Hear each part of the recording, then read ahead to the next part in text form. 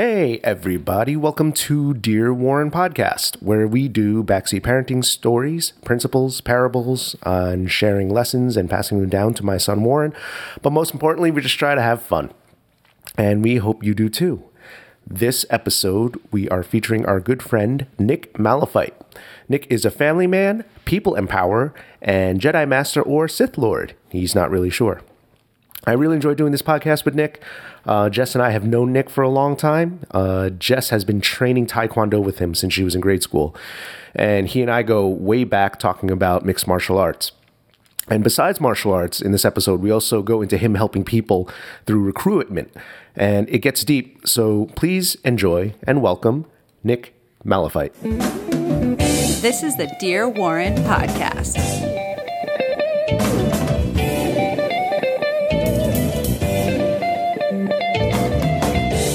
And welcome to the podcast. I'm here with my good friend, Mr. Nick Malafite. A friend for quite a while now, especially through martial arts. How are you, Nick? Good. How's everything? Going very well. Thank you for making out on, once again, a more cold weekend.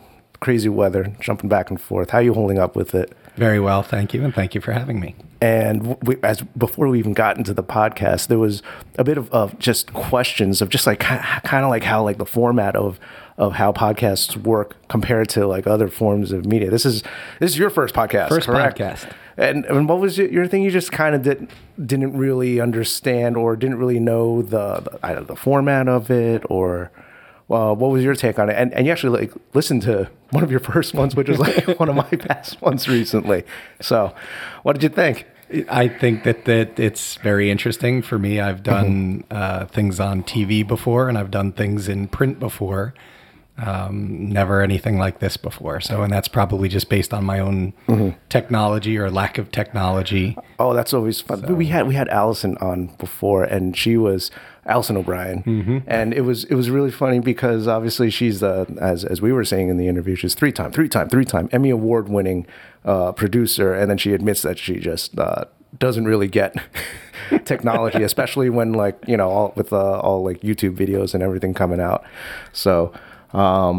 As far as this goes, it's more of just like the long form discussion, and we've had plenty of discussions before, especially centered around martial arts. I think we could actually just jump right into that, because that's been a huge part of all of our lives, yours, mine, and Jess. And you hold special credit over Jess's martial arts career, because you can go right into it. All right. Well, I guess we'll backtrack a little bit too. Yes.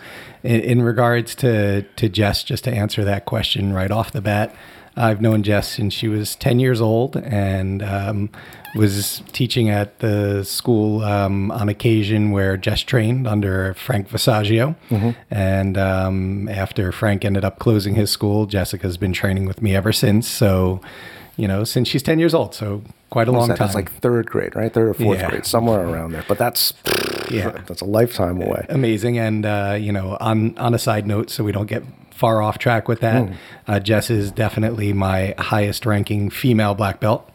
What rank is she right now? I've ever promoted, 5th degree. Ooh. So, and very proud of all of her accomplishments, and a lot of our female students at the school, as well as outsiders looking in, are always amazed at Jess's technique and also personality, demeanor. So we couldn't be prouder of Jess. And this is in ITF Taekwondo. We've had Jess talk about it. We've had Dr. Tim Vandergast on, who also got recently promoted to black belt by you, right? Right, correct. And that's International Taekwondo Federation. Yep. For those who are unfamiliar out there, if you can just give a quick synopsis of that, the factions of it. Yeah, I mean, if you think back to the 1940s and 1950s, Taekwondo was beginning to be developed, and it was actually formally named on April 11th in 1955 by General Che. After that time, there were several people who broke away into different factions, if you will, and several people that stayed loyal to the ITF. And then even within the ITF itself, there's been a lot of internal turmoil. When General Che passed away in 2002, Some people felt that maybe they were the most senior black belt and they had kind of rights or ownership to the ITF name or title. Other people, like myself, followed what we refer to as the bloodline. So General Che's son, which, traditionally has been when things are passed down from father to son. So we stayed with the son, and then there were also several offshoots thereof. Rather than naming all kinds of associations and differences on that front, the only thing that I'll really say is that there's two things that really separate ITF Taekwondo and the other forms of Taekwondo that are out there. And so one would be, just to get it out of the way, this concept called sine wave, which I had no plans on speaking of today and won't spend a long time on. I would highly recommend going as deep as you want into it, because this is, as we were even discussing before the podcast, it's one thing to think oh, everyone just wants like a 30-second soundbite. Right. This. Whoever's listening to it right now, and we love all our listeners, by the way. Hey, all. I think they have a deep found respect and appreciation, and actually a thirst for a good unpacked discussion. Okay. Well, I'll say this in regards to sine wave. Sine wave is basically the scientific use of the body in regards to using your entire body, especially when you're executing, hand techniques where things don't get isolated from only using your hands, but actually engage your entire body. And so we refer to sine wave as a dipping motion. Some people may also call it kinetic linking. It's very similar to, if a boxer was to throw a jab when they shift their weight onto a front foot. So it's mostly talking about weight shifting and weight distribution. And we have two different kinds of sine wave. We have static and dynamic. So one when we may be standing still and not moving. So we're really incorporating knee spring into our actions. And then one when we're moving. So your whole body gets engaged into the techniques that we're doing. So, we have a saying, no sine wave, no Taekwondo. And so, this was a kind of a dot that General Che put on ITF Taekwondo to kind of separate it from other martial arts. And then, so that would be the first point. And the second point, which I'd probably speak more on, is the actual moral culture of Taekwondo. And so when we step back, 2 years ago, I was sitting with President Che, General Che's son, and the current president of the ITF. And he said to me, many people train in Taekwondo Sul. Te means foot and Kwan means hand, and Sul is technique. So his point was many people travel or train in the foot and the hand technique, but not many people train in the do, which is the art. So we always say that do is art, technique, way, or method. So a couple of different definitions. So karate do, taekwondo. So on the do, not a lot of people are actively engaged. And Taekwondo has its own moral culture and its own, what we refer to as the tenets of Taekwondo, which are a set of beliefs. And so to me, it's the tenets of Taekwondo as well as the moral culture that also separates ITF Taekwondo from all of the other forms of Taekwondo or other martial arts in general. And a stronger emphasis in those tenets, and correct? A stronger emphasis, as General or as President Che said, not just practicing the techniques themselves, the Sul, but also practicing living the way of the Do. And so from a tenets perspective, and I was thinking about the conversation that we might have today. Yes. And thought about, from Warren's perspective, if you could give advice, what kind of advice would you give? And my advice and kind of what I've lived by are the tenets of Taekwondo. And so there are 5. And the first one being courtesy. And in a very short form definition, courtesy might be meaning to be nice to people, of course, right? For younger people, to be nicer to the generations that have gone before them. It could mean for children to be courteous to their parents or teachers. So I think just having courtesy in your heart just being nice to people. If there was, the tenant that kind of kicks it off or leads it, be nice to people. And hopefully people will be nice back in return.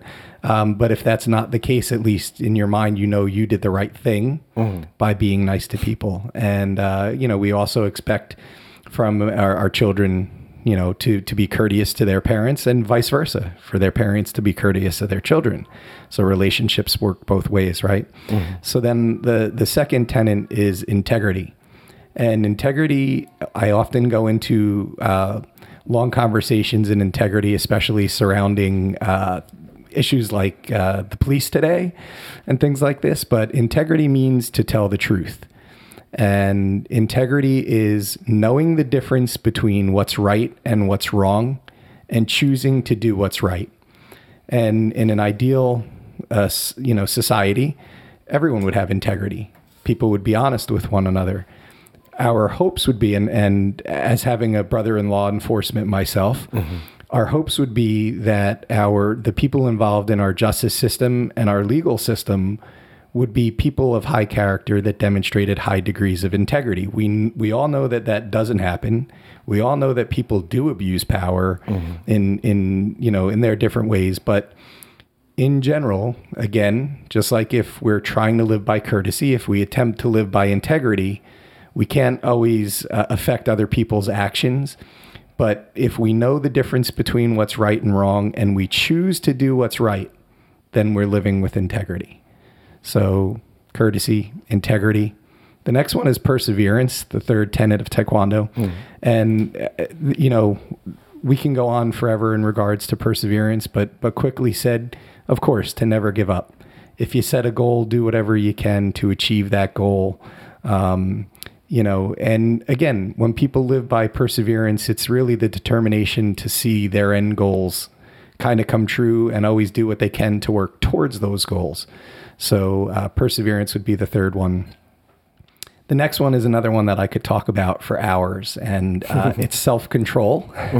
And self-control is basically using your mind to control your body. Might be my own definition of it, but basically it's not letting outside influences kind of come in and affect things. In the martial arts, we see a lack of self-control often, and more particularly in sparring than anywhere else. So in sparring, if two people are kind of fighting one another and one person hits each other or hits the other person like a little harder, and then that person kind of loses control, flies off the handle, starts swinging for the fences. Yes. So having self-control is the ability to understand that accidents can happen. And when they do happen, how to kind of respond to that accident in a more proactive way rather than a reactive way. A reactive way, of course, is to try and deck the person or tap out the person that has kind of infringed upon your safety in some way, shape, or form. So self-control is a very important part of life. And this is another one, of course. I'm saying all 5 tenets are important. And, if I could give anybody advice, live by courtesy, integrity, perseverance. But on self-control also, when we talk about all of the outside influences that come in today, whether it's for a child in school or a parent or a person at work, self-control is having the discipline to not let all of those other things that could come in from the outside kind of interfere with your end goal, whatever it is, at school, at work. And you also do this in regards to your own temperament or your own body. So having self-control, especially in times of today with, there's a horrible like opioid thing going on, and with people drinking and driving and things like this. And to me, again, self-defense or self-control carries over to kind of say, I know when is when, I know when not to do things. And again, all of that goes to going back and using your mind to control your body. So if you're an adult and you're out at the bar and you know that you've had enough and you want another one, self-control is the ability to say, I'm not going to have another one because I have responsibilities to myself, to my family, to my children. to know when is when. Knowing yourself and knowing when you're, because self-control, they might say for everyone, 2 years is that's it. Right. Some people don't feel like, some people are like, this quenches my thirst after 2 years, versus like some 1.5 and they're gone. Yep. And some 6 and I'm feeling good. And no, you're not. Nope. So not in getting behind the wheel, you're not. So, self-control will be the fourth. And the final tenet of Taekwondo is indomitable spirit. And it aligns really well with the perseverance, two things that kind of mean the same thing. Indomitable spirit is basically saying that you'll find your way around any obstacle that stands in your way from accomplishing any goal. So there you have a summation of the tenets of Taekwondo: courtesy, integrity, perseverance, self-control, and indomitable spirit. And I feel that if you kind of live your life based on these tenets, which I have, and I would love to see my children continue to do, I'd love to see my students put into their daily practice. If you're placed in a situation, just kind of ask, was I courteous in that situation? Did I tell the truth in that situation? Did I, use my mind to control my body in that situation? So I think that putting the tenets into play, advice on the martial arts on the Do side would be to live according to the tenets. Do you feel that as far as the Do side and this kind of focus on those tenets, do you think that focus has been kind of lost in, if you would say, like modern martial arts or something like a mixed martial arts, where it's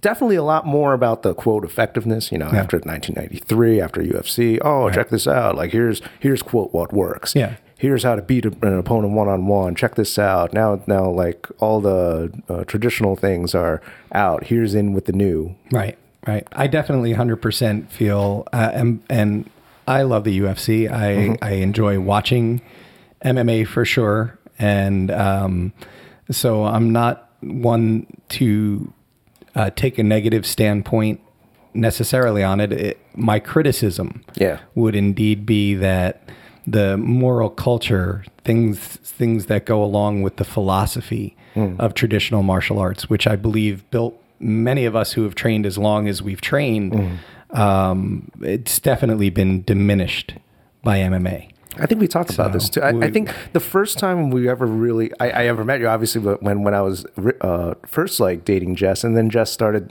training at the same kind of like mixed martial arts grappling school, right, as me. And then during the first few meetings, we would talk, and I always remembered like you being very respectfully inquisitive about what was going on, versus like I do recall like some other like traditional martial arts schools visiting our schools, and it was always kind of like very skeptical of like what we did. But I definitely recall having great conversations with you, and you would even ask a question. Don't you think that there's like maybe like something missing in that sense of kind of like a moral code? And I thought of him and I thought back to your example of you're in a sparring session and like, oops, we'll go 50%, bro. We'll go 50%, and then suddenly boom, tagged. All right, 55%, tagged, 75, and then the next thing you know, we're, as you said, swinging for the fences. I'm like, yeah, there probably is something missing just because of a non-emphasis on that, or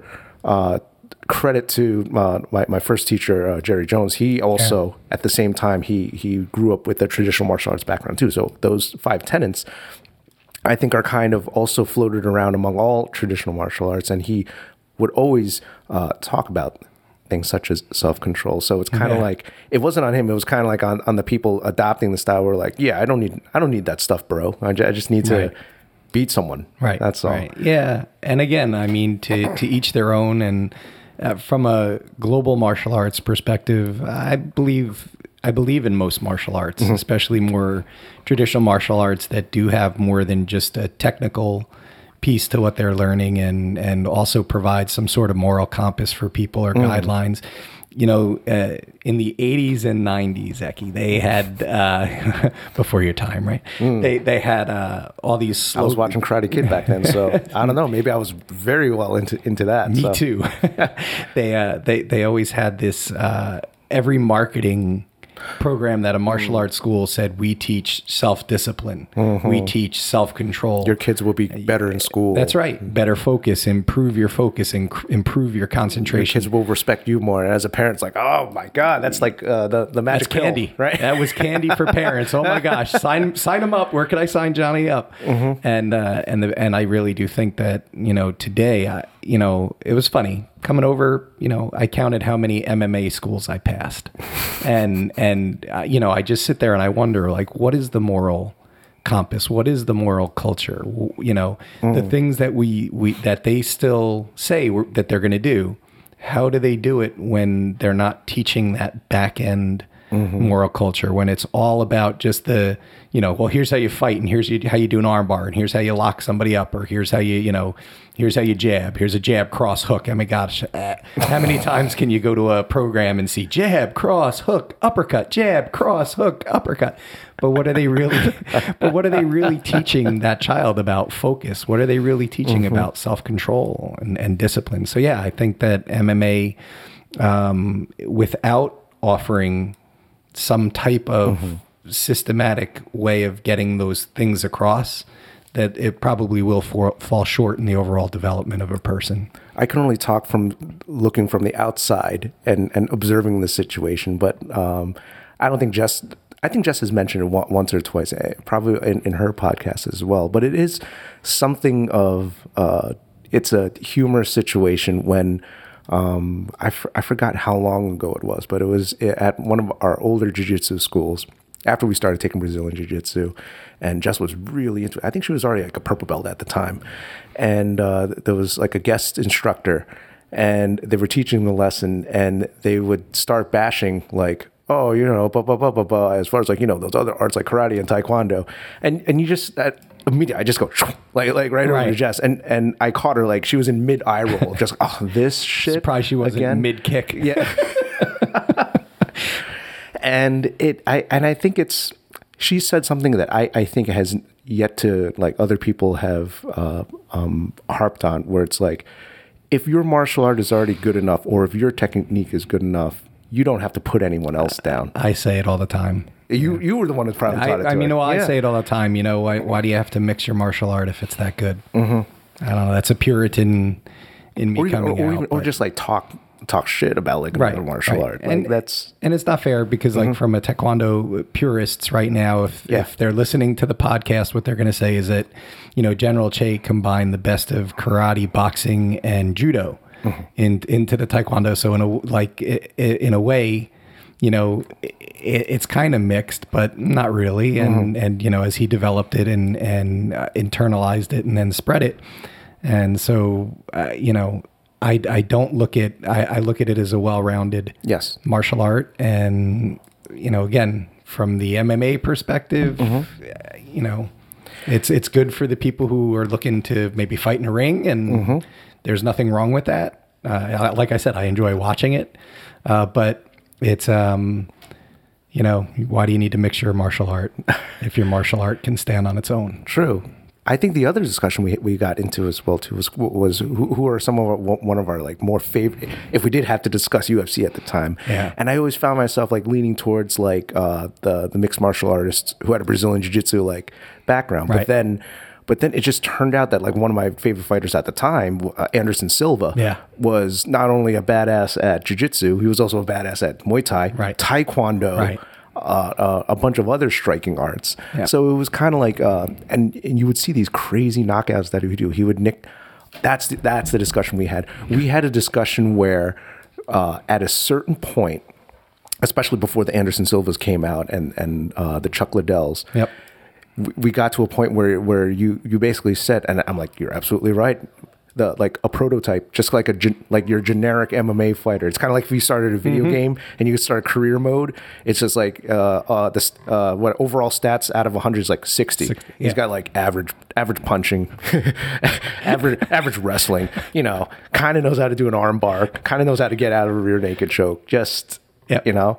But then as you build, you find like, oh, I really enjoy striking. Right. Or, oh, I really enjoy the grappling. The grappling. So I'm going to be a little more grappling based.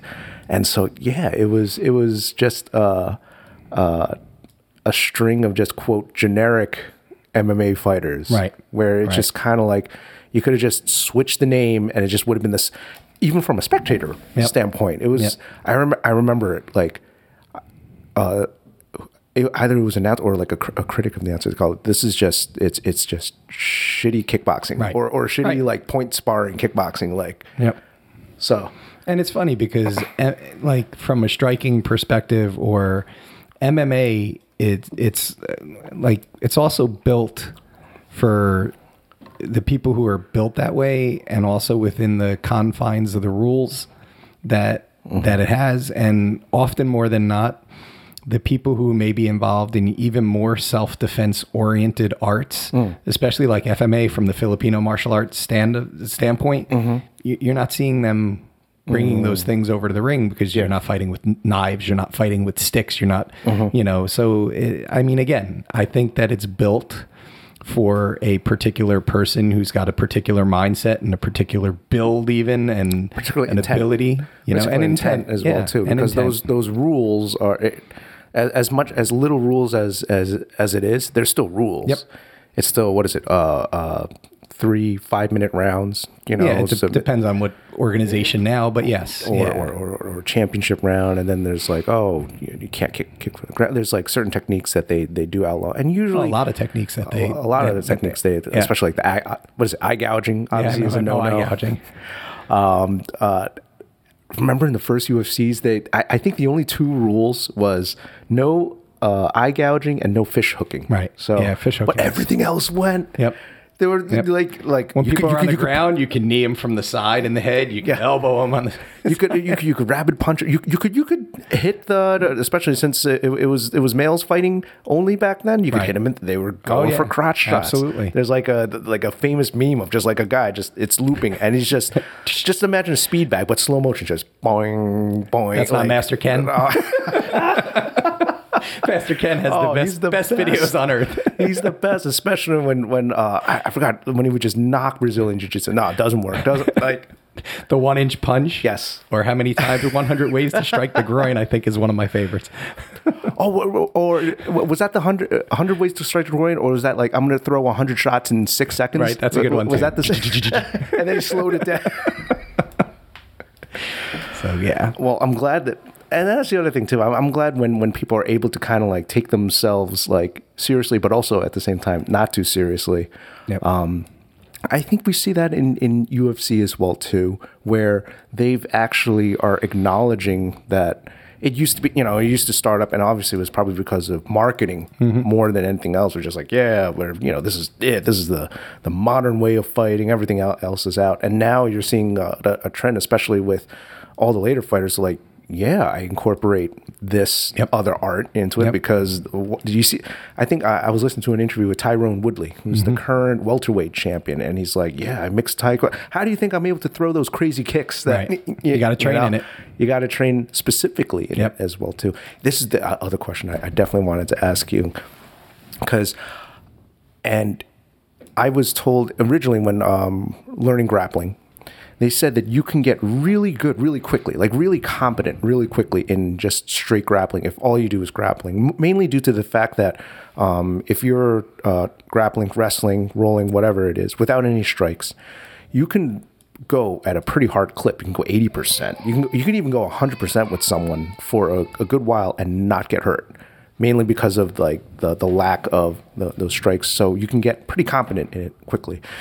I was told from one of my original instructors that it takes a long time to get very proficient at striking due to the fact that it's kind of like the opposite. You can't spar at 100% out the gate to quote like get better quicker. Right. And I think we were talking about that, and maybe you can expand upon it further, or maybe where I was hearing that when you do sparring, especially in boxing, this I heard it from a boxing instructor, you got to do it like 50%, probably even less. And you got to train with a cooperative partner that's going to let you throw your favorite jab cross hook, uppercut. Jab cross hook, uppercut. And when I say train with the right partners, it's the one where like if you tag them by accident, that they're not going to up the ante on you, and then the next thing you know, we're once again swinging for the fences. I don't know if you have a certain philosophy behind that. It's not going to directly answer your question in regards to the amount of time that it takes to become proficient in striking, because I really do think that individuals progress at a pace. Yes. Person A can take a long time. Person B can be athletic, naturally gifted, pick things up quicker. Yeah. But I do think from a process standpoint, you do need a well-rounded program. It's kind of similar to, even just if I could liken it to my class this morning, if you're practicing hitting air and you can get very good at, not hitting anything. And then the first time you hit something, your body's not accustomed to that type of motion. And so maybe if you're hitting with your hand and you actually make contact with something, you hurt your hand. And so I think that not as an amount of time, but I think it needs to be a well-rounded program where, the teaching methodology kind of reinforces the purpose of the technique we're doing, but also the feel of the technique that we're doing, the feel on ourselves. So what's it like to get punched or kicked, and the feel for our opponent when we punch or kick them. And no, I don't think there's any way that you can train 100% that way. I think that, training at 70 to 80% is probably a lot. And I think that having a good partner is everything. Just like having a good teacher is tantamount to anything, having a good partner that you could trust, also aids in the training process from a striking standpoint. So you have to hit air, you have to hit pads, you have to hit shields, you have to hit heavy bags, and you have to hit people. So in no particular order. That might be a good order to kind of work on things. So first I could do it on the air, then I could do it on a pad that doesn't hurt, then I could do it on a heavy bag that offers more resistance, and then I could do it on a moving target and a moving target that'll actually hit back. That'll hit back, yes. Yeah. So, but I think, not striking. Yeah, I think, it takes a little bit of time, and it takes an understanding of what tool I'm hitting with and how I can kind of build that tool up to sustain what I want it to do. Funny story. I was telling Jess today. So, I used to love breaking, broke a lot of things. And today I put up 4 boards, which would be easy for me in the past. And today I hit the 4 boards, and I looked at, they didn't break the first time. And I looked down at my hand and I said, they didn't break. And, I haven't hit anything in a while.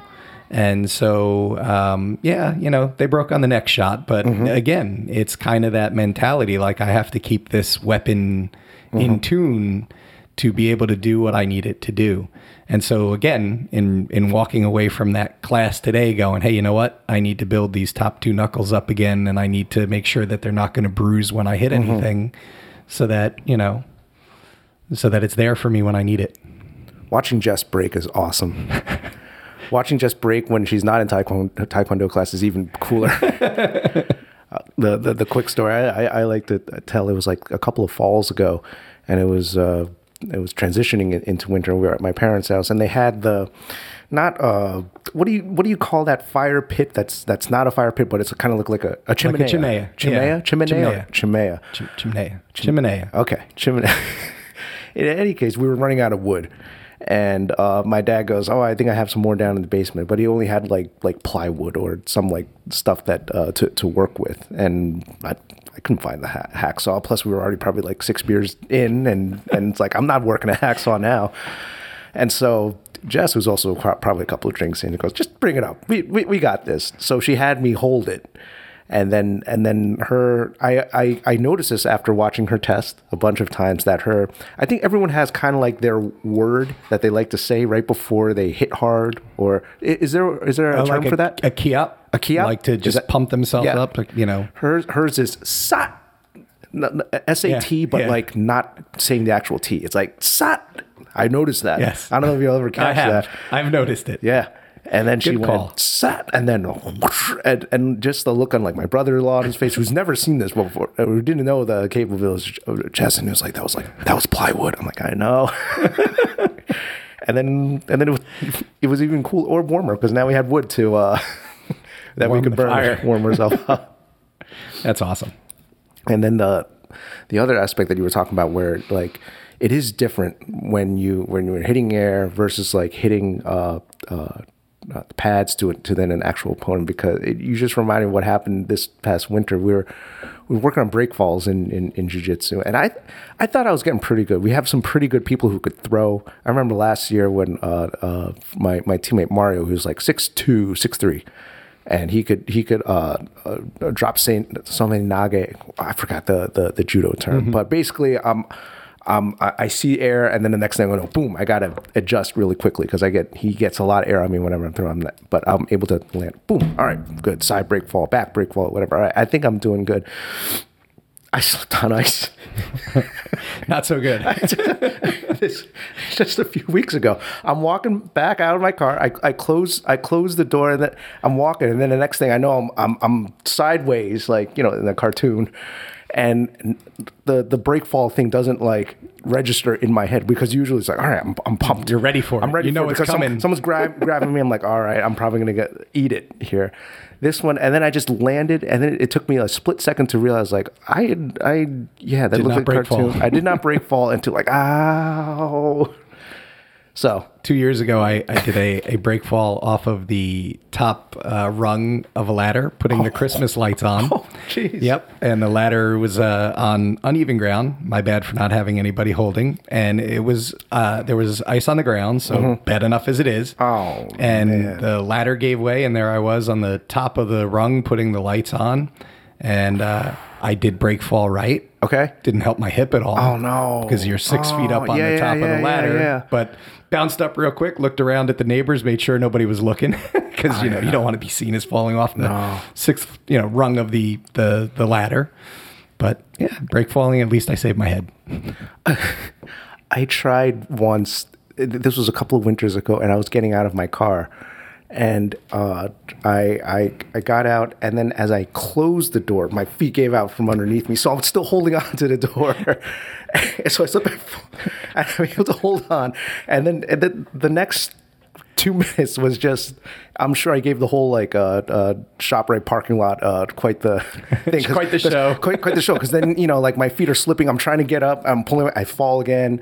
The next one, I actually open the door and I fall the other way because of the momentum that's swung. See, and a courteous person that was watching that wouldn't be laughing. They would try and help you, but most of them just kind of wait back to see what unfolds. I was probably on like an Instagram story somewhere, of like, look at this guy.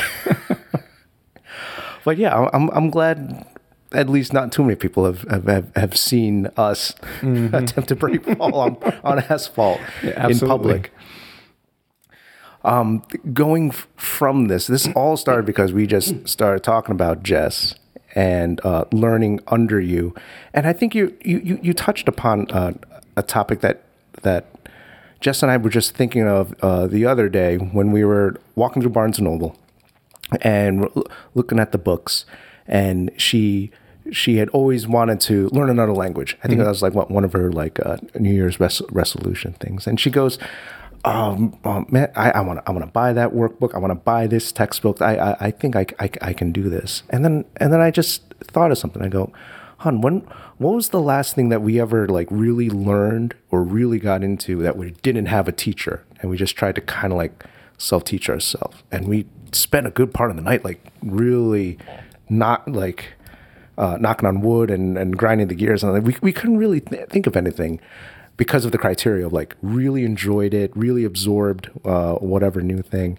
And that was only brought up because, as you said, it's important, especially for like in martial arts, to have kind of like a good instructor / role model / something of this sort. How I think we were touching upon that as far as how important that is, that I think maybe today it's probably not as stressed enough, or I don't know. What more pivotal position is there than a teacher in any way, in any form, and whether that teacher is a manager at work or a leader at work, if there's a difference between a leader and a manager, or a teacher at school for children. Even you take any profession, and what did they have to do? Take your physicians, medical school, residency, fellowship. if that's as far as they're going to go, it's all teaching. And so teaching is a pivotal part of anything. And then why would martial arts be any different? Mm-hmm. So to me, it's pivotal to find a good martial arts teacher that their values align with the student and that they teach in a style that the student is able to comprehend, or that the teacher has the ability to identify which teaching method works best for which students. So are they able to, is this person a visual person? Does this person need to hear it? Does this person need to see it? Does this person need to feel it? Some people need to feel it in order to, to see that it's effective and that it works. So, again, but from a teaching perspective, I can't think of a more important role, from a role model or in any profession, is to have a good teacher, a good guide, somebody who's gone the way before you and can kind of teach you best practices, or, I've kind of gone through this and this is what I found, or the best way to do this definitively is, until a workaround or something. So I heard something a while ago where they talked about either a teacher or a leader, and they said that a teacher or a leader isn't the type of person that, just takes their encyclopedia of knowledge of, like, let's say they have 100 terms, and then they just 100 terms download it into the student. They said that the best teachers or leaders are the ones that can bring out the best in their students. I think that works in the martial arts. What teacher doesn't want their student to surpass them? You want to see your students thrive. You want to, from a martial art perspective, you want to see them, reach a level. And some teachers may be afraid of that. Mm-hmm. Some teachers may think, well, when I teach them and they're better than I am, they leave me. And maybe they do. Maybe it's time for that student to progress and to learn more. But at the same time, if as a teacher, you're still continuing to grow and you're still continuing, then you still have something to offer that student, and they're thankful or respectful from the knowledge that you've imparted on them. And therefore, they're loyal to you. So, I mean, it could work both ways, but from a teaching perspective, I would love to see all of my students surpass me, and but it's also going to keep me on top of my game, because I don't want that to happen. So I'm going to try my best to keep up my side of things too, so that there's still always something to offer. And I've seen this in other schools where I've seen kind of like teachers not want their students to surpass them. Bad teacher. It was bad teacher. It was a bit of ego, but also at the same time, I think there was probably some business involved as well too. We're not even going to go down the path today of martial arts as a business. Oh, geez. That was if you listen to Jess's podcast, she actually goes into a good portion of that. I mean, you could get into... Hope she didn't offend too many people with that. You can get into, McDojos and McDojangs, and you can get into all kinds of business practices which are solely geared towards a business making money. And, if people need to survive that's their primary source of income, they need to do certain things to ensure that they're making a living as well.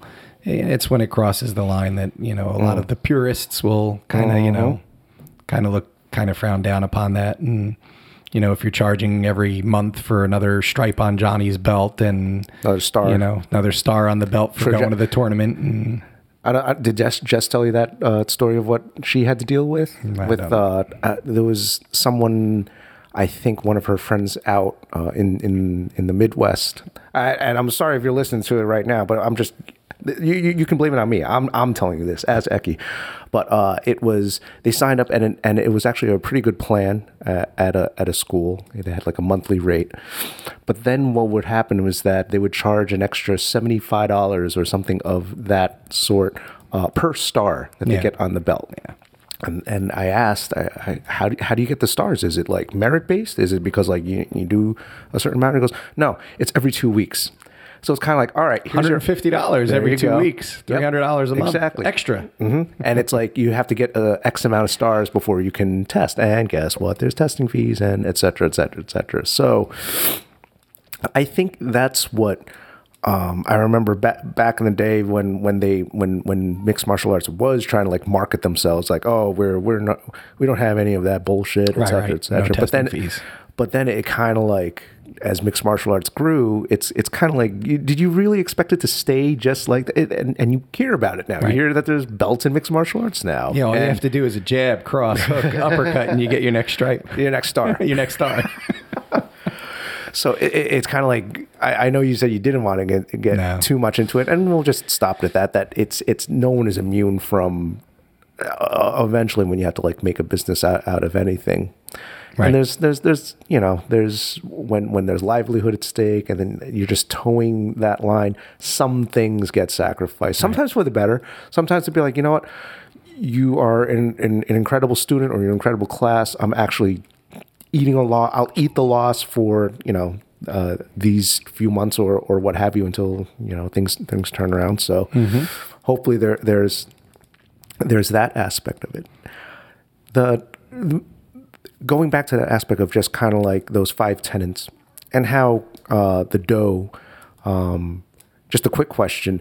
There's obviously Taekwondo, and then there's Karate Do. What about the Itsus, like ninjutsu, or what is that?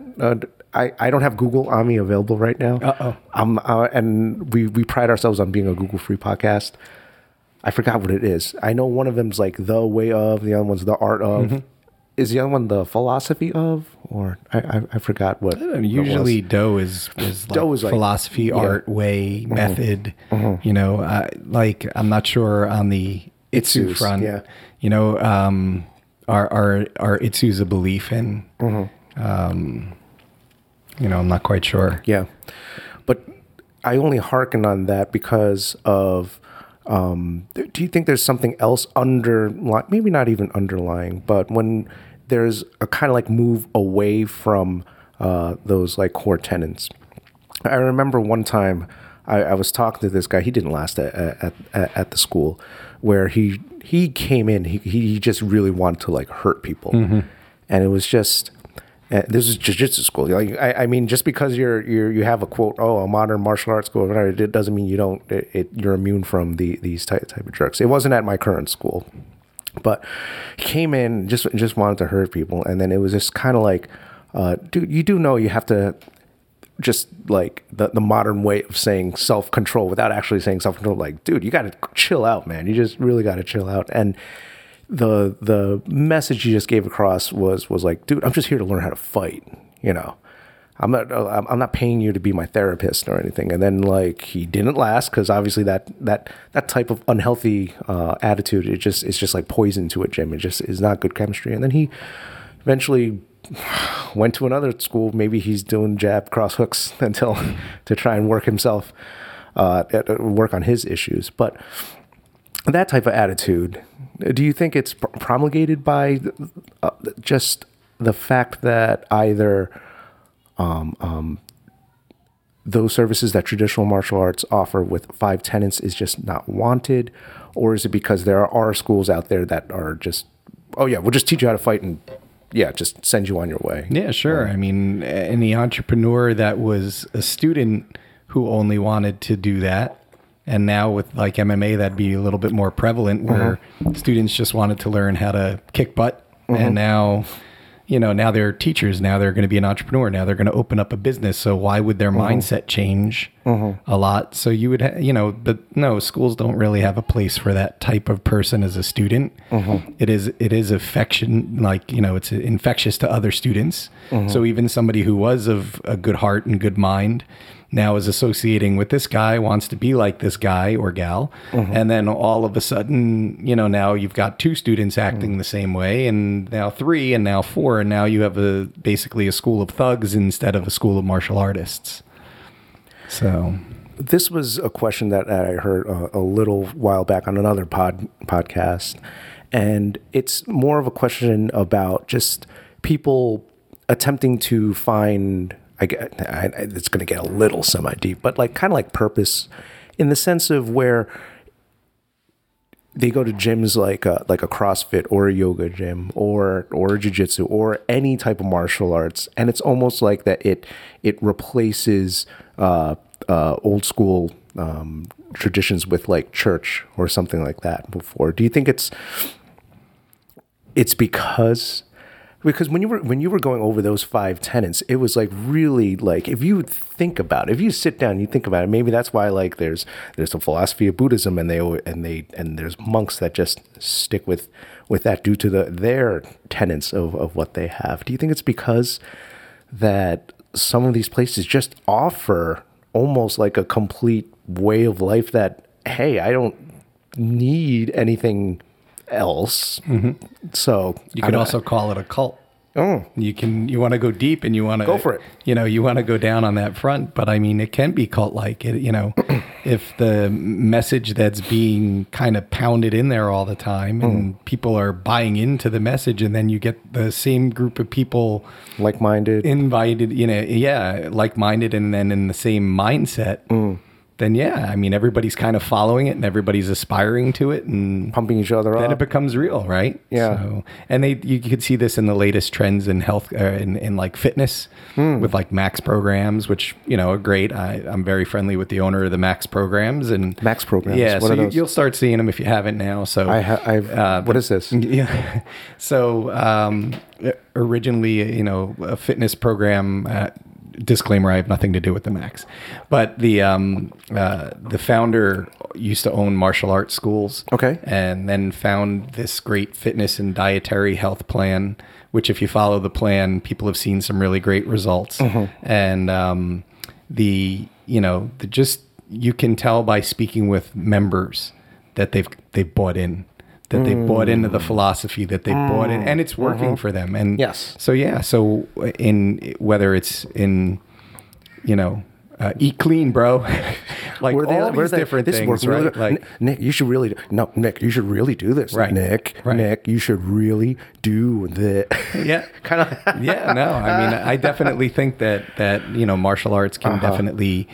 They could definitely be cult-like. And think of what all religions are based on. It doesn't matter what religion. It's a set of beliefs. We're believing in these things. We're saying these things. We're reaffirming on a daily basis these things. So living by the tenets is really not very different. In there, as a moral culture, you may also have on top of that a religious conviction. You might also have on that a political conviction. So now you've got politics, religion, this set of beliefs from this martial art, all kind of playing into who you are as a person. What makes you, what defines you, what do you believe in? And then combined with other people who are also probably asking the same thing, and then like, hey, you have the same thing as I do. Oh, we should, as you said, with the guy that wanted to hurt people. Now it's like, oh, now it's 2 people, now it's 3, and it spreads, and then. But it sounds like that this Max program at least is kind of very positive, and it also sounds like another thing where is it kind of like a CrossFit as well too, where it's building its own culture and it's probably going to absolutely, and it's expanding like rapidly throughout New Jersey and now other states, Texas, and I've been watching online the expansions to different locations, New York, and really, really growing. Did we ever? Was there anything really like this? Because you prefaced it by saying that, as far as like this spread of like this health conscious culture, was there anything, as you were talking about before, back in the 80s and back then? Was there anything? Billy Blanks? I mean, come on, Tybo. No? Tybo was 90s though. Well, 90s, okay.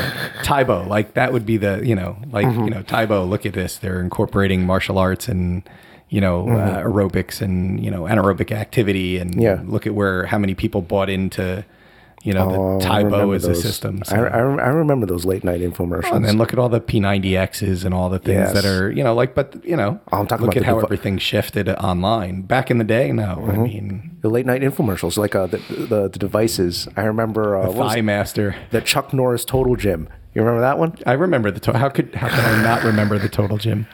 Chuck's my hero. And I what else? There was the ab roller. I remember there was something called the ab insert something here, where it was like it looked like a wedge with a spring on it, and it was supposed to be direct resistance. You pull it into your stomach. You're supposed to suck in your gut. You're supposed to just and they did these, and I was sold on it. As a fifth grader, I was like, Dad, we got to get ourselves this ab cruncher thing. Hand grips. Yeah, got to get hand grips. And you know why? Because they had. And I'm doing air quotes right now, scientists, and they showed, oh, look what happened. Look at all the muscles that are activated. Yep. And totally hook, line, and sinker into just like a product versus, as you're saying here, kind of like a really big like health conscious movement where everyone is like, rah, yes, let's get healthy. But also at the same time, it looks like there's outside of martial arts, I'm noticing just like, oh, there's factions forming of like, eat this way. No, don't eat that. Oh, work out this way. No, don't work out this way. Work out this way. Everyone's working towards the same goal, but it's kind of like it's like infighting. It has to be tailored to the person too. Yeah. No matter what. I was about to say that like bottom line is it needs to work for you. And it's contextual. Like some people can let's just take jiu-jitsu. Some people are totally comfortable with getting into the gi and then just rolling on the ground, getting sweaty in compromising situations with other people. Other people don't do that. Other people, where I found out when I was doing mixed martial arts was I don't like getting hit in the head. I really don't. It's at first it was like. And I think that too. I think that if you really, really enjoy striking, and especially if you're able to like take a hit, it's kind of like there's a certain personality. You have to have something in you in order to like wham in the face and just be like, versus like, oh man, stop hitting me. Right. Well, I don't know if you have that. No, or are you so good? I don't mind getting hit in the head. I was about to say, like, I thought you were going to say, I'm just so good, I don't even get hit. You'd have to hit me first. No, that's... And coming out of the topic of like strictly, which I have to thank you, and I knew you would be able to talk for extended discussions on martial arts, and I think here's the crazy part with Mr. Nick Malafide. You've only scratched the surface of a lot of the knowledge. Hopefully, another time we'll focus on like another part. Maybe. Sure. Maybe about our shoulders, maybe about popping our elbows or hips. But there was another aspect that you wanted to get into, which relates to leadership and martial arts, the dichotomy. But how did you describe it? Because not only are you a martial arts instructor, you also work as a head of a recruitment company, correct? Yep. For 24 years, I've been in the recruiting and staffing industry. And, I think that the alignment that we see through both martial arts as well as recruiting and staffing, it's really about people empowerment, right? So it's really about in either one of them, taking somebody and trying to help them to become the best person that they can be. And on the recruiting side, some people don't necessarily look at it that way. I've always looked at it as if it was, let's talk about just like temporary staffing for a minute.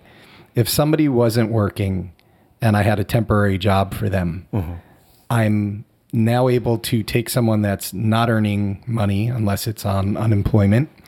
And I'm now able to, reintegrate them as a productive person. I might even be able to, based on the assignment, we get somebody on a temporary basis, improve their pay scale. So, hypothetically, if somebody was making $15 an hour and I put them out on a temporary assignment that pays $20 an hour, now I've increased their value from a $15 an hour person to a $20 an hour person. I could also bridge the gap to having someone not work to landing a full-time role at a company where they're providing temporary services. So on one side, we're taking people who are not working and we're putting them out to work. On the direct hire search side, and we could call us whatever we like, executive search consultants, headhunters, we're taking people that are at a set level, making a positive contribution to their current employer, and we're introducing their skill sets to our clients who are in need of their skill sets. And more often than not, we're looking for people who are trending up in their career. So we are taking supervisors and we're making them managers, and we're taking managers and we're making them directors, and we're taking directors and we're taking and making them vice presidents, and we're taking vice presidents and we're moving them up to the C-level. So here we're changing lives. So whether the empowerment on the recruiting and staffing side is really the ability to take somebody who's, who we can help be more productive, or we can change their life by improving their career. And so, I don't know where it goes from to kind of bridge it back from a leadership standpoint, but certainly from having that servant attitude, that we're here to help the people. Yeah. On the martial arts side, I'm here to help my students improve. In many people have different goals. I look at it as like from the self-defense side or from the moral culture side. And then on the recruiting side, again, it's empowering people to keep up their skill set, improve their skill set, enhance their skill set, and just help people. And that, no matter what anybody says, all the money and this and that, money does help things.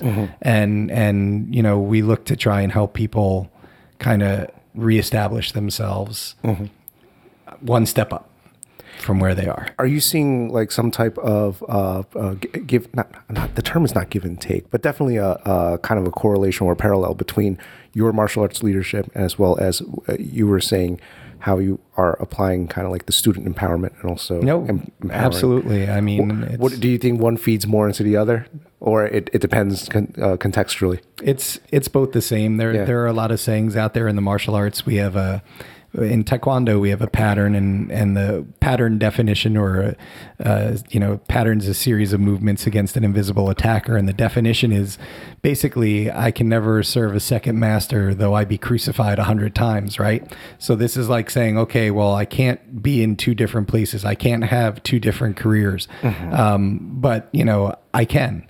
So I have got the martial arts side and I've got the recruiting and staffing side. And I think they equally play into one another. I think that on the recruiting and staffing side, it's helped me relate better to people overall, especially, and then, minimally from a sales side, but just from an interrelation with people. And then also in the capacity of the recruiting and staffing side, I co-chair the New Jersey Staffing Alliance Programs and Education Committee. So along with my cohort, Nini Olson, we're the people who are responsible for booking trainers to come in every year for both line staff, recruiters, and salespeople, as well as our executive leadership conference, which targets only owners and managers of staffing firms. And so again, in my capacity of being on that committee, it's all geared towards improving the knowledge base of people within the recruiting and staffing arena. So I think it's all connected. It's this position here, it's the recruiting and staffing. What it all comes down to is serving people and improving, people's knowledge base in whatever field that might be in. And it's also, as you said, with self-empowerment, it's like guiding them along 100% the way as well too. Was there any particular story where you were just like, man, I'm really proud that like this one went up? Well, I mean, I've trained people on the recruiting and staffing side that own their own businesses now, and I've trained people who have been very successful. Just like on the martial arts side, I've trained people who own their own schools. So, I guess both are very empowering in their own right that way, and kind of proves it. I'm really proud on the staffing side for the sitting on the committee for the programs and education side of some of the speakers that I've booked. I've had some really incredible speakers. I had the team leader for the Blue Angels come in, which, I mean, Rob did a phenomenal job on the importance of staying in formation, staying in your lane. Think like the Blue Angels don't deviate, couple inches this way, couple inches this way. Everything is steady Eddie. And when they're going into rolls or when they're going into certain movements, like just the importance of staying in your lane, staying in your zone, focusing in. And I think that, again, each time I bring in one of these speakers, I had Brandon Steiner in a couple of years ago. I had my good friend Scott Chesney come in. Brandon Steiner is the owner of Steiner Sports. If you're a Yankee fan or a Giants fan and you're going to want signed memorabilia, it's going to go through Steiner, probably based on who they represent. Your Eli Manning. Eki is a Steiner guy. And so, I mean, he, rags. Probably losing a lot of money for that, but rags anyway. to riches story, though, about a kid, Yes. kid delivering newspapers in Brooklyn to being able to successfully sell the dirt that's on a field on a Super Bowl. I mean, just baffling and amazing. So he was really incredible. And I'm actually in talks, and I don't know if I could pull it off, but with Dr. Jen Welter, who's the first NFL female coach on the Arizona Cardinals. And she and I have had some good dialogue so far, and I'm really hoping to be able to lock her down within the next week to come to our executive leadership conference, especially at a time now where, come on, look what's going on here with everything. And here's the first female NFL coach, and think about what boundaries she's kind of overcome. And so when you first got here and you were asking a bit about the podcast, you had asked me, like, so what's kind of like the catalyst behind all of it? And I gave the answer. I'll probably share it at another time with people. I think people have already known a lot about how, like, the what would you talk, the origins of the podcast and how it's based off of Warren comes. And then it made me think back to when Allison was doing her podcast, and like you could trace it back to the start of how she was doing her marathon running for one of her friends who had cancer, and she just wanted to help. And then back to the present with you and wanting to help and bring out the best in people. Was that kind of like the original intent behind your training in Taekwondo, or what? Did it just suddenly somehow, like, you went along and then boom, like this is probably a very good jump off point, or I don't know. Yeah, no, I mean, I almost went into this from the very beginning. Didn't know, how everything would pull together. And yes.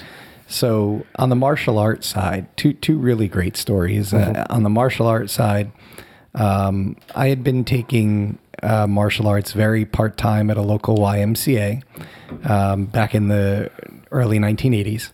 And in 1984, I was in my freshman year of high school along with my friend Bill Slevin, and there was a high school dance. And after the dance, the parents who were supposed to pick us up did not. They actually fell asleep. So it's 2 a.m. in South Amboy, New Jersey. Oh, a little bit of a tough town. And here are two, 13, 14-year-old boys waiting on a street corner. And car pulls up, 4 guys get out, and Bill and I took a beating. So not many people know this story at all. So the intensification of martial arts training came after that event in saying, I never want to feel like I felt that night. 4 guys that were of driving age, they all popped out of cars. The driver, everybody popped out, laid the beating on us, got in the car and left. Police came, It was just a beating, though. Was there anything stolen? Nothing. It was just a beating. We're going to get out and beat up these 2 kids. So I remember feeling that I'm never going to feel this way again. And that's when I threw into the training. So that was the catalyst, really, on the martial arts side of intensifying training, more particularly on self-defense, more particularly on, I'm never going to feel this way again. Some other time we'll get into the next 2 or 3 fight stories and how they turned out. All positive, but all based on that initial event. And so then on the flip side, on the staffing side, I had graduated from Seton Hall with a degree in psychology. I was going to graduate school for my master's in forensic psychology. I actually had a double major at Seton Hall in psych and criminal justice. I was combining the 2 in forensic psychology at John Jay in Manhattan. Did a year of the program, decided school is not for me. I was done with it. And so then I basically was trying to figure out, what am I going to do? with my life. Like, I know I wanted to teach, but what am I going to do as far as paying bills in a career? So my wife, Donna, we went to Seton Hall together. She gave me this name of a staffing firm in East Brunswick, New Jersey, Lorelei Staffing. And she said, why don't you go in and see if they could help you find a job? I walked into Lorelei Staffing and I met one of the recruiters there who said to me, you know, I think you'd be a really great fit in this business. I'd like to introduce you to the owner. So I met the owner, Lorelei Germain, and 24 years later, I'm the managing director of Lorelei Staffing. So it's, neither started off in a particular direction. I do think with going to school for psychology, there was always the want to help people.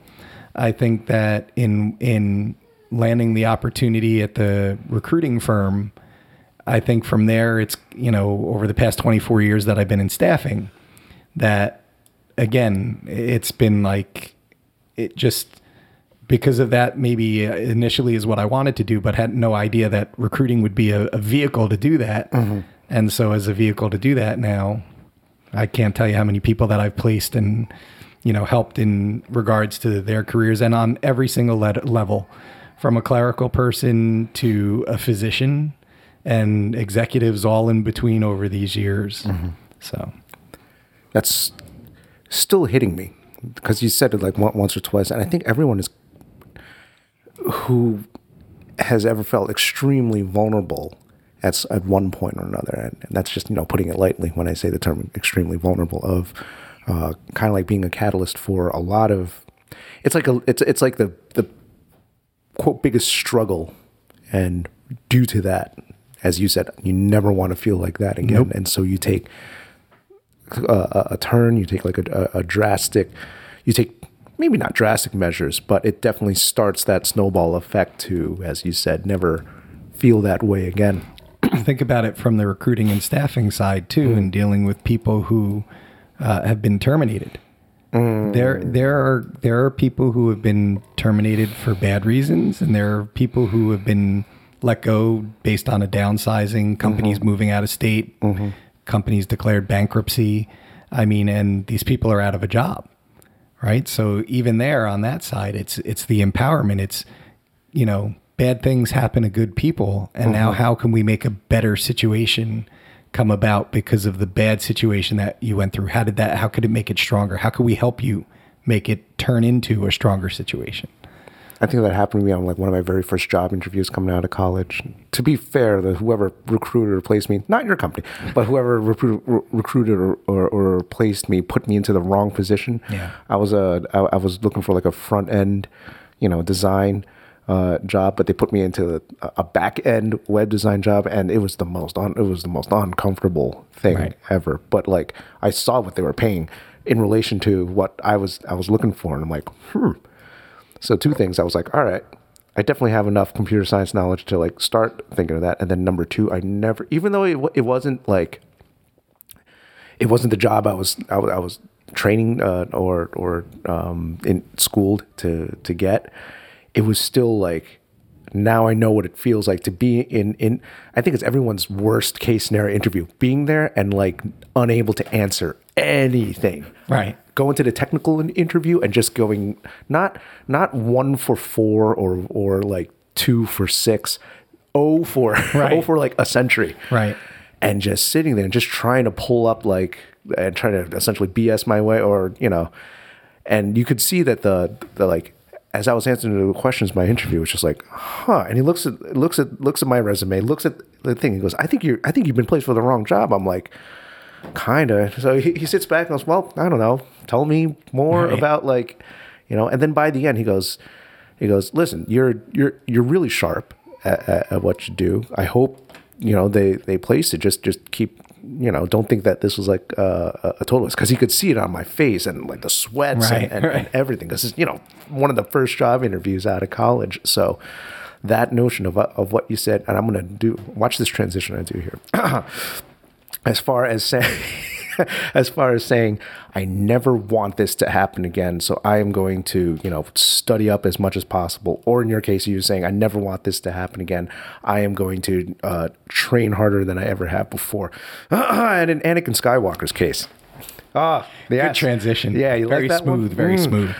He never wanted that to for his mother, for Padme. Never wanted another person that he loved to ever die again, and he was going to do whatever it took.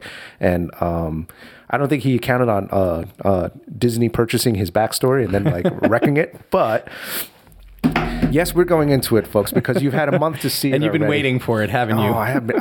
I have been waiting for this.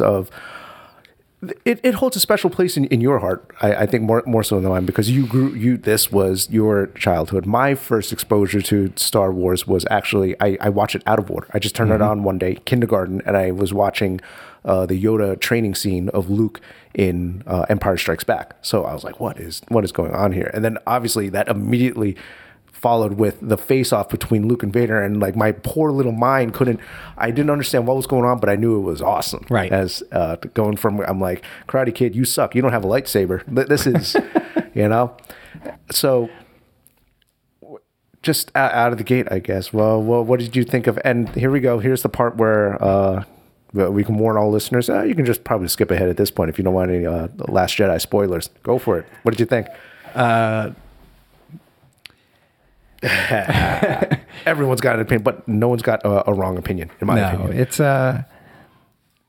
it just, in regards to Star Wars in general, absolutely true. I completely grew up with it from the inception and in quote unquote air quotes order. And so I could only imagine how cool it might have been, but also how hard it might have been starting off with the training sequence and then Vader. And as a kid you didn't care. I think I would tell stories out of order. I'd start at the end, go back to the middle, and then maybe anyway. Yeah. So I mean, I would say that in regards to the last movie, you could look at any movie as, was it entertaining? Sure, okay. Was it something to watch? Was it a spectacle? Was some of the CGI or was some of that cool? And you could say yes. For me, it definitely fell very flat as far as being a Star Wars fan. Yes. Being totally immersed in the universe. You've come to my house. When you walk into my house, yes, if you look to the right, there's Star Wars paraphernalia, and pretty much on every level in every room. Your kids are coming out in Darth Vader masks. Yes, absolutely. So you'll find Star Wars related quotes everywhere, and so I thought that the last movie definitely fell flat. There were some scenes in the movie that I just couldn't and can't still come to terms with. Yep. So like Princess Leia.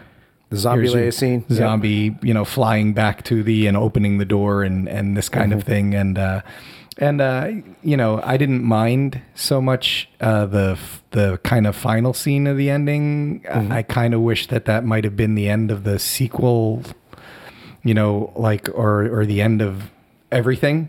End of this trilogy. End of the whole trilogy, right? Like, that'd be fine with me if that was the end, because it kind of brought closure, although it leaves some minor, I don't want to use the term minor characters of like Princess Leia and Chewie still being around, but I mean, Luke's gone, Han's gone, Vader's gone, so I think that it was entertaining, but I just wish it was redone. I'm looking forward to the next one. I'm hoping that it kind of goes back to where The Force Awakens was, and yes, I kind of hope that it, in a very creative way, quells some of the things that might have happened, and we'll just have to see where it goes. I also was not very impressed with the fight scenes in this last movie, especially the part with Kylo Ren and Rey. Snoke and Rey. Oh, yeah.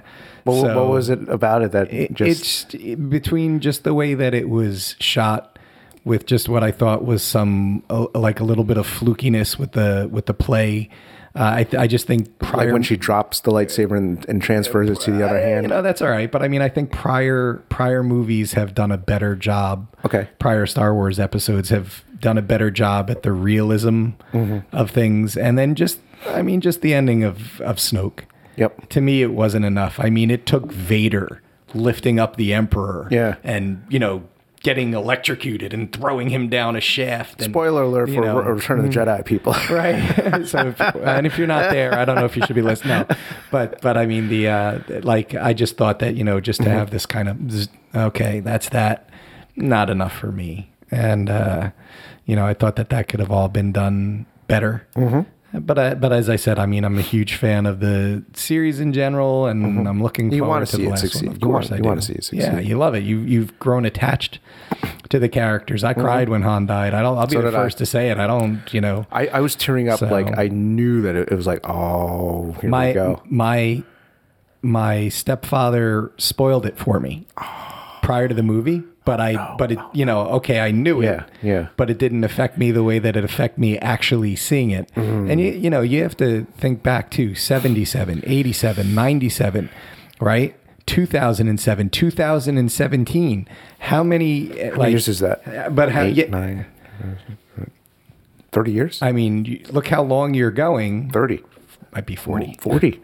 Yeah. So, because I was 7 and 77. Jesus. So, yeah. So, you're looking at an attachment of 30 plus years with this character who, has always saved lived. the universe, saved Luke, has always lived too. Absolutely. There was never any side lore or extended universe that maybe they did a what if, but never official, all right, he's done. Right. So yeah, it was, it'll be interesting to see where they go with the next one. That the Han scene, if we're going to jump back a movie, I thought it was incredibly well done, especially with the lighting. I thought it was fantastic. The lighting, the bridge, just the way that the color schemes, everything just made it. Well, it was Han was bathed in blue light, right? And I think Kylo was bathed half in blue and half in red, or was he bathed all in red? It was a little. It was a little blue. So yeah, it was it was supposed to insinuate him still struggling. The bridge all red. Yep. Right.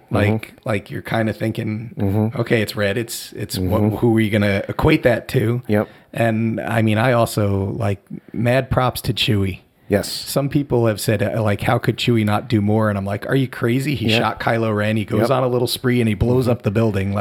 He was like an unsung hero that's been in the movies and that was waiting to come out. And it took, Han getting killed to really bring Chewie out. But I think it solidified Chewie's place. Chewie's always been in there, don't get me wrong, but I mean, it really solidified his place in Star Wars history. Yep. As to, and he's still in, right? So it's kind of okay. So. And with the latest movie, I think we had when last I was over, we had the discussion where I basically said this. It definitely felt more Marvel than it did Star Wars. Yep. And I think the only way people can understand it is if you go back and you watch all the originals, or you grew up with kind of the original feel of it all. And so let me ask you this: yes. favorite character in any of them would be who? I would have to say Kylo. Yeah. As far as how they have been developing him so far. Obviously, they've invested the most as far as plot and character development in him, and we see him the most. I don't know. Rey would be a close second. It's just that they're still not pulling the trigger on proper explanation of a lot of things. I wouldn't even have to say parenting, but just more so wielding of the Force. Where did she get it? Where did it come from? Potential I don't care about, because potential, all right, cool, yeah, she's supposed to be just as powerful of Kylo, or maybe even more powerful than Luke. That's really cool, but how is she properly wielding that? Right. Because I think it goes with the trope of every strong Force user. Let's just say Luke, he had Obi-Wan. Anakin also had Obi-Wan.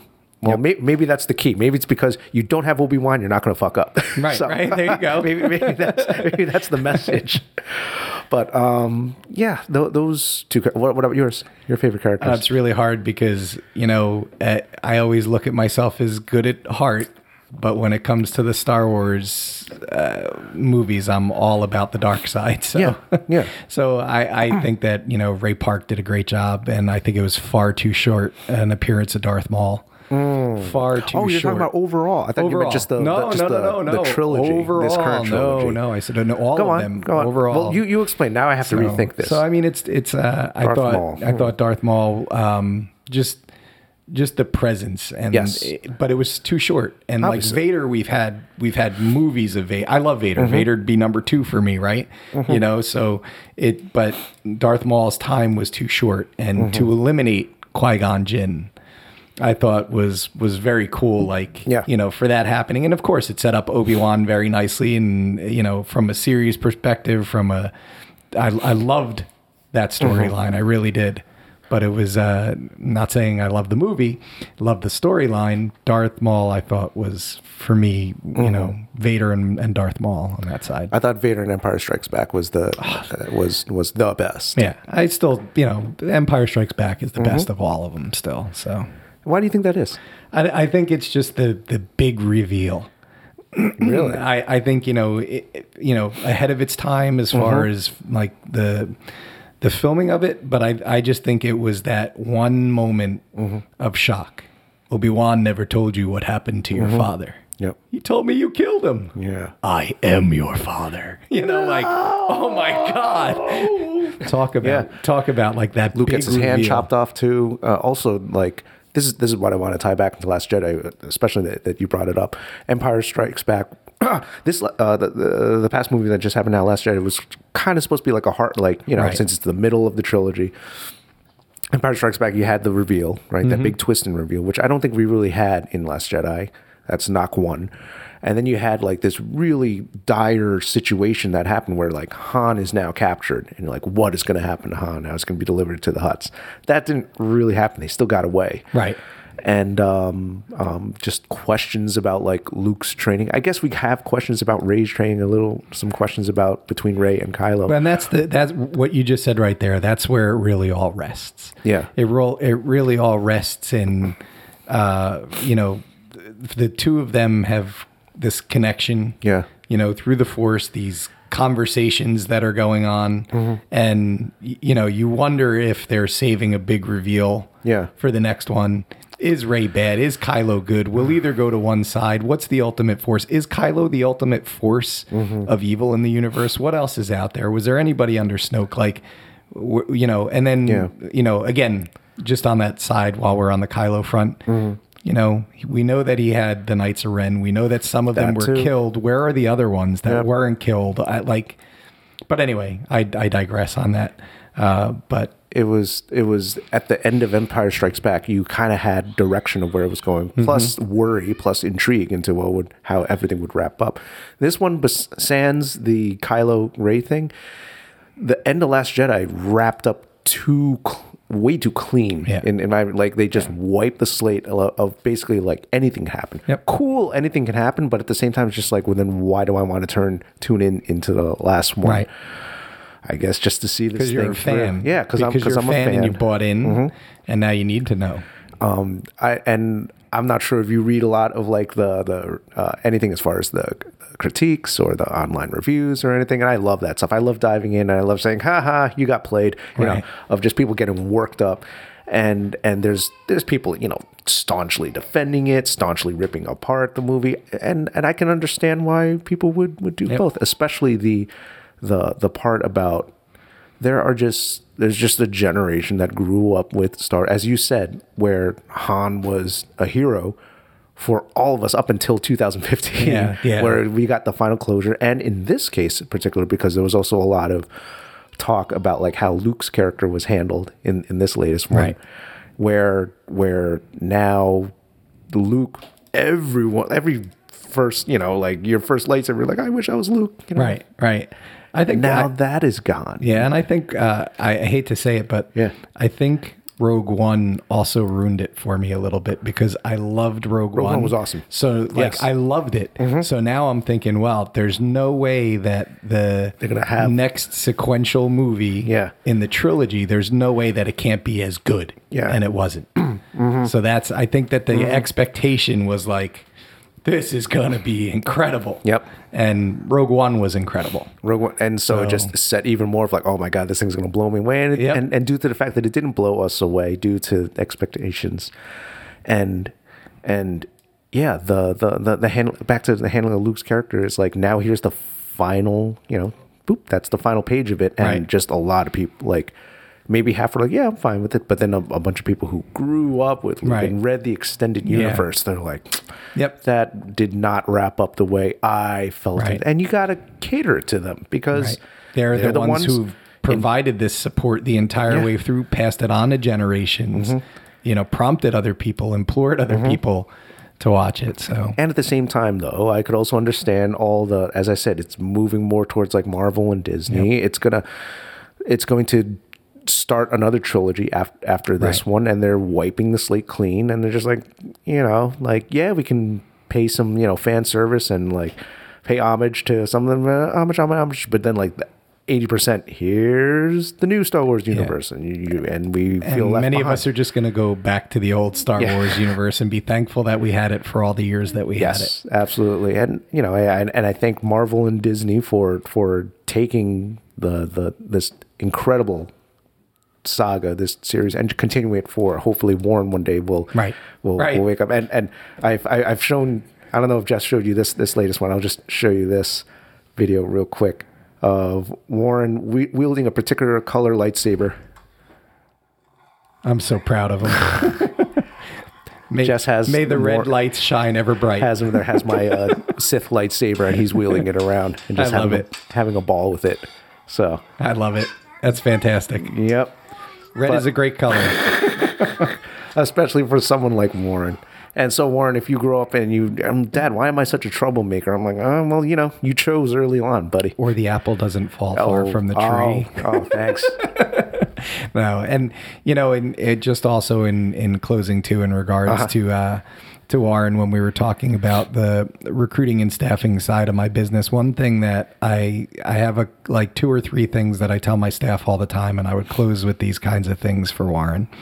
And the first one is that you should always inspect what you expect out of yourself and out of others. So, never be satisfied with just touching the surface. Don't be afraid to go in deep when you look at things. So inspect what you expect out of life. And the other thing that I would say is that always remember that there's a certain percentage, whether it's 2/3 or around there, of promotion in any form is motion. So the word promotion consists of the word motion. Mm-hmm. And in order to get anywhere, next steps up further, be it in school, be it in a career history, be it in a martial art, be it in guitar playing, in anything, it's the motion.